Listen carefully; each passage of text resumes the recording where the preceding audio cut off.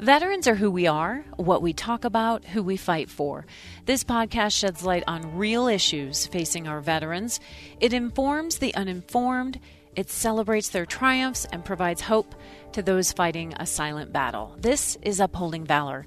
Welcome, I'm Jill Atwood, Director of Communications for the VA in Salt Lake City, and your host for Upholding Valor. You know, there's a lot that goes into making sure our veterans are okay after service. Each veteran has a different background, they have their own story, and of course, each has a different way of moving forward. That journey is different for everyone, and VA has so many cool programs and ways to reach veterans where traditional therapies may fall short. And so that's what we're going to talk about today. We have a ton of different things we could talk about in that respect, but today we're going to talk about equine therapy. It's one of my favorite programs here, and we've talked about it a lot over the years. But we have a couple of very special guests here to tell us a little bit more. We have Dr. Bill Marchand, and he is our Whole Health Director of Equine Therapy, Assistant Services and Research. And then we have Chelsea Snowy, who's a Navy veteran and has worked really hard in this equine therapy program, and it's made a difference. I can't wait to hear your story. But Bill, I'm going to start with you. Talk to me a little bit about equine therapy here in the VA, how it started, how it's evolved, and how it's impacting our veterans. So we've been doing this for about 2 years. Okay. We do it with community partners. We do work with Utah State University Equine and Human Sciences program, and then the National Ability Center. And the reason we started doing this was really because of what you mentioned before. We have a lot of good psychotherapy and pharmacological treatments for psychiatric conditions, but for many reasons, veterans don't always get a full response. Sure. Some may not want to engage or may not want to go into an office. Others, for whatever reason, may not have a full response. So this is why we have complementary alternative healthcare options available through Whole Health, and the equine-assisted psychotherapy is one of those. Why do you think some don't respond to the traditional therapies? And then would this complement that? Would they still do both, or strictly equine therapy, for example? The state of the literature, the scientific literature, really doesn't yet support doing equine therapy as standalone. So we would always encourage people to also do traditional therapies as part of the treatment. But what we actually have found is that many people will come into us when they're uncomfortable doing one of the conventional therapies. So we often serve as a conduit to engage people. Okay, so what does that look like? A veteran comes to you and it's just not working for them in the traditional office setting. So what happens next? If I get a consult or if a veteran calls, then I spend some time on the phone with them, finding out, what they would like to work on, and also explaining what we do and make sure that it's something that they would feel comfortable with and want to do. And then we schedule appointments. I do both one-on-one, individual, and group. And of course we always have an equine partner helping out, and they're sort of the most important part of the piece. Sure, you need the horses. That's important. So, Chelsea, I'm gonna turn to you. How has this alternative therapy helped you along your journey? It's been incredible for me. Kind of like you guys were talking about the traditional therapies. It was helping, but it wasn't enough for me. And when I got why? And why? Do you know why? I feel like I didn't get a PTSD diagnosis till after I was out of the service. Okay. And had some pretty bad stuff happen while I was in, and wasn't sure how to go about it. Hey, I'm talking about this, I'm bothered by this, but I felt like I was hitting a wall. I feel better, but I don't feel quite myself anymore. Sure, and that's brave of you to acknowledge. And it's hard, and asking for help. You ask any veteran, and we 100% are so much more willing to help other people before ourselves. And so for me to reach out and ask for this help was really hard for me, because before it was my job to help other people. And I'm like, oh, I need help now. Yeah. Okay, so tell me about this equine therapy. What is it? What does it do for you? Talk to me about a typical session and what happens. It depended on the previous session as far as like what we wanted to work on or do, but for me, the biggest thing is that the horse is never going to lie to you. They are aware their feelings, their emotions just right on their sleeve, and they'll let you know exactly how they're feeling right then and there. And for me, I feel like I would stuff things down or try to act like I wasn't feeling a certain way, and the horse would pick up on it. Really? He knew that I was upset. He could tell I was anxious, and I couldn't even tell sometimes. So. And then how would the horse respond? He would, if I went to touch him, he would maybe pull away, or if we were doing good and I noticed my thoughts going a different way, Bill would be amazing about it. He could see a twinkle in my eye and change and be like, hey, what did you think? What happened? And the horse would disengage. Like, oh, I didn't even realize that my thoughts had changed from, hey, I want you to walk this way, to, hey, I'm worried, I'm in my head worried about what I got to do tomorrow, or whatever other thoughts came about. So is it safe to say it helps you be in the moment? 100%, yes. Yeah, I really struggled with that before. And is that what it's about, Dr. Marchand? Bill, I'm sorry. I'm supposed to call you Bill. That's okay. So that is part of it. I think the biggest piece is the horse-human relationship. Horses are extremely sensitive because they're prey animals, meaning they get eaten by other animals. And so in order to survive over the thousands of years, they've had to be extremely sensitive to their environment. So they're very, very sensitive, as Chelsea pointed out, to what we're experiencing, even more sensitive than we are oftentimes. They're also capable of forming very strong bonds. Chelsea, I'd love to hear you talk about your bond with Olaf. Yes, we will talk about that. And, I've had a number of veterans who felt like they couldn't really form bonds with humans, didn't want to come out of their house, but coming in and working with the equine was totally different for them. Most people experience it as a positive, and so again, it often is more appealing, and you can speak to this, than going in and sitting with somebody like me in an office and doing some of the PTSD therapies. While they're very effective, they create a lot of emotional distress going through them.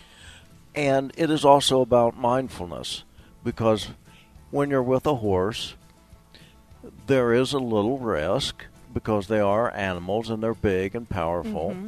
And so one has to stay in the present moment, not only to understand what signals they're giving, but also what signals the horse is giving, so they can respond to that.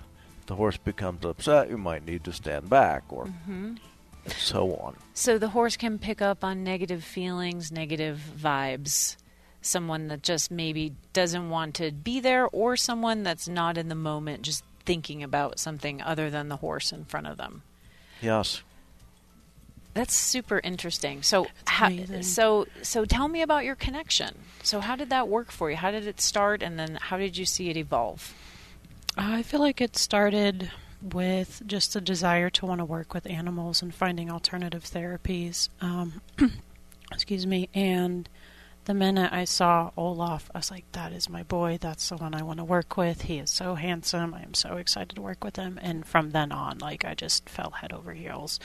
And it was really interesting to me. The more I've worked with the horses, the different personalities and stuff that you find. But that being in the moment, I was so caught up in my thoughts, or maybe feelings of trauma and all this stuff that I had just got done doing very intensive therapy about. And it was heavy, and the horse could tell that I wasn't 100% there. So that being in the moment, and really just I think one of my favorite parts of forming that connection with the horse is being able to walk and the horse walks with you. No reins, no nothing. He wants to be there, and he wants to move with you because he can tell that I'm confident, that I'm ready to go. I noticed even a change in my body posture. And that you want to be with him. Yeah, exactly. And I would just make jokes. I'm like, oh, I'm a handsome Norwegian man I'm going to go see. Like, aren't you jealous? And it was always, even if I was really upset, even if I was having a hard day, I knew that if I went there that I was going to leave with something from it, something to better myself. And whether it was something Bill would tell me or any of the team at USU or just learning from the horse, like I always felt like I had a wealth of knowledge after I left and that I was improving myself. And the horse didn't say a word. Yeah, no, nothing. He would whinny. He makes a little cute squeak sound sometimes when he gets really excited. It's one of my favorite things on this earth. So how often would you see him? And do you still see him? I saw him, I think, about once a week for a few months, and that was just for the initial therapy portion of it. And at first, I was nervous. I hadn't really worked with horses very much before this. So, they're big and can be really scary. Yeah. But, he was just such a sweetheart. He was so gentle. One time he accidentally barely stepped on the side of my foot, and he went from being right next to me to like 2 feet behind me. He was still following me. He still wanted to be with me, but he was like, oh, I stepped on your foot. I'm sorry. I'm like, you are so precious. That is precious. So, okay, so Bill, Chelsea's talking about walking with the horse and interacting with the horse. But what about riding the horse? I mean, riding's involved as well. Is that like the next phase, or do you not ride? Or let's talk about that. So what we do as part of the equine-assisted psychotherapy is all groundwork. Okay. So we do not ride as part of that. We can find that it's a better opportunity to interact with the animal down on the ground, and it's safer. Yeah, that makes sense. Now, Chelsea also participated in a study that we did later in the summer. Yeah. And we did trail riding in that study. And it was more about learning horsemanship skills and trail riding. And, ultimately, we would like to have recreational riding available for veterans as a sort of a next step to go into. Chelsea did a lot up with USU right after the therapy piece. Oh yeah, it was really great. I had been doing some lessons and stuff afterwards through them, and it was really incredible. What changes do you see in your veterans from start to finish? Yeah. Once they start. So, can I talk about you? Please even do. if you're Please here? do. Rather you talk in front of my face. I'm going to make her talk about her too. So one of the reasons I really wanted to invite Chelsea to do this with us is that, we saw really dramatic changes that, we observed. Not sure if your experience was exactly the same, but sort of coming in, there was obviously some discomfort about being with the horse. You weren't appropriately assertive with the horse. We spent a lot of time on that. And so Chelsea's body language changed. She was obviously much more confident. She was appropriately assertive, but still compassionate. And her voice changed. And I had some of the USU team comment to me when you weren't there just how much you had transformed. Aww. So I think that was just one of the really good examples. And, I don't know internally what you experienced, but I observed that it seemed like you became generally happier when we were around you and more energetic and engaged with life. Definitely, 100%, yeah. Well, because you were open to it. Yeah. And you engaged and you did the work. And that's what we try to tell all of our veterans, that if you're willing to do the work and you want to heal, there's a way. We're here to make that happen for you.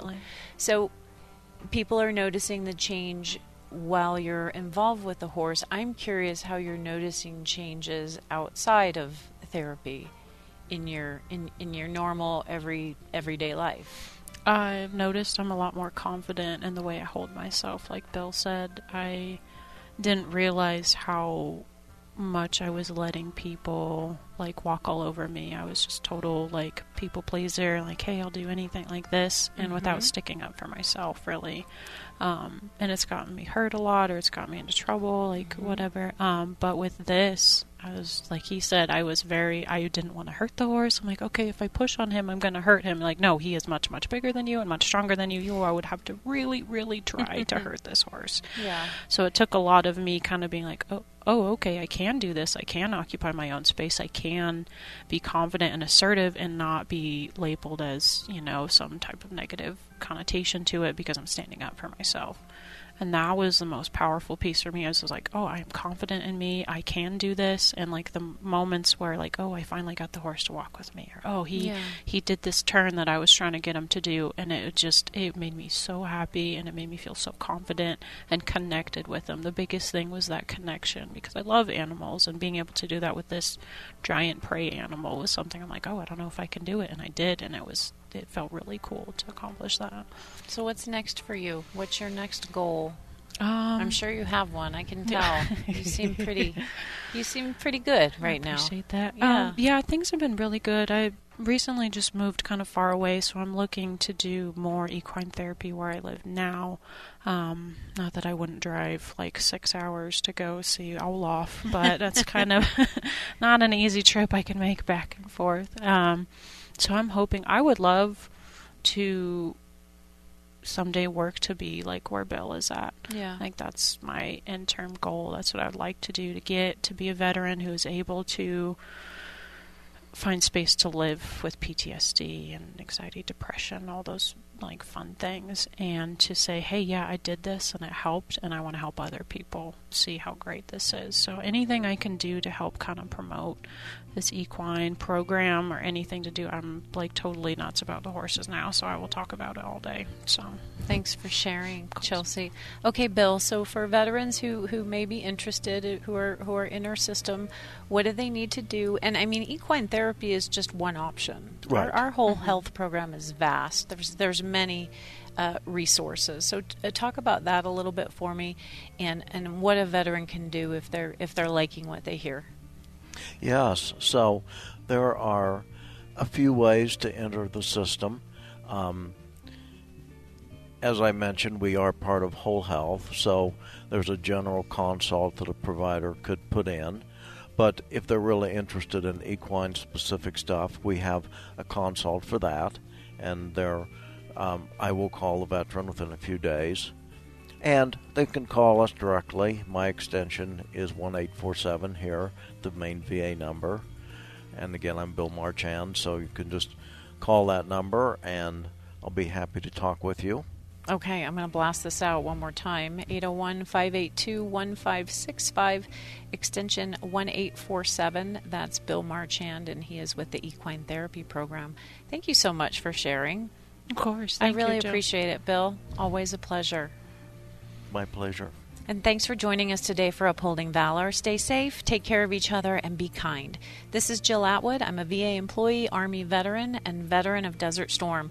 This is very personal to me. There is no greater mission than to serve and fight for those who fought for us. Thanks for listening, and thanks for caring.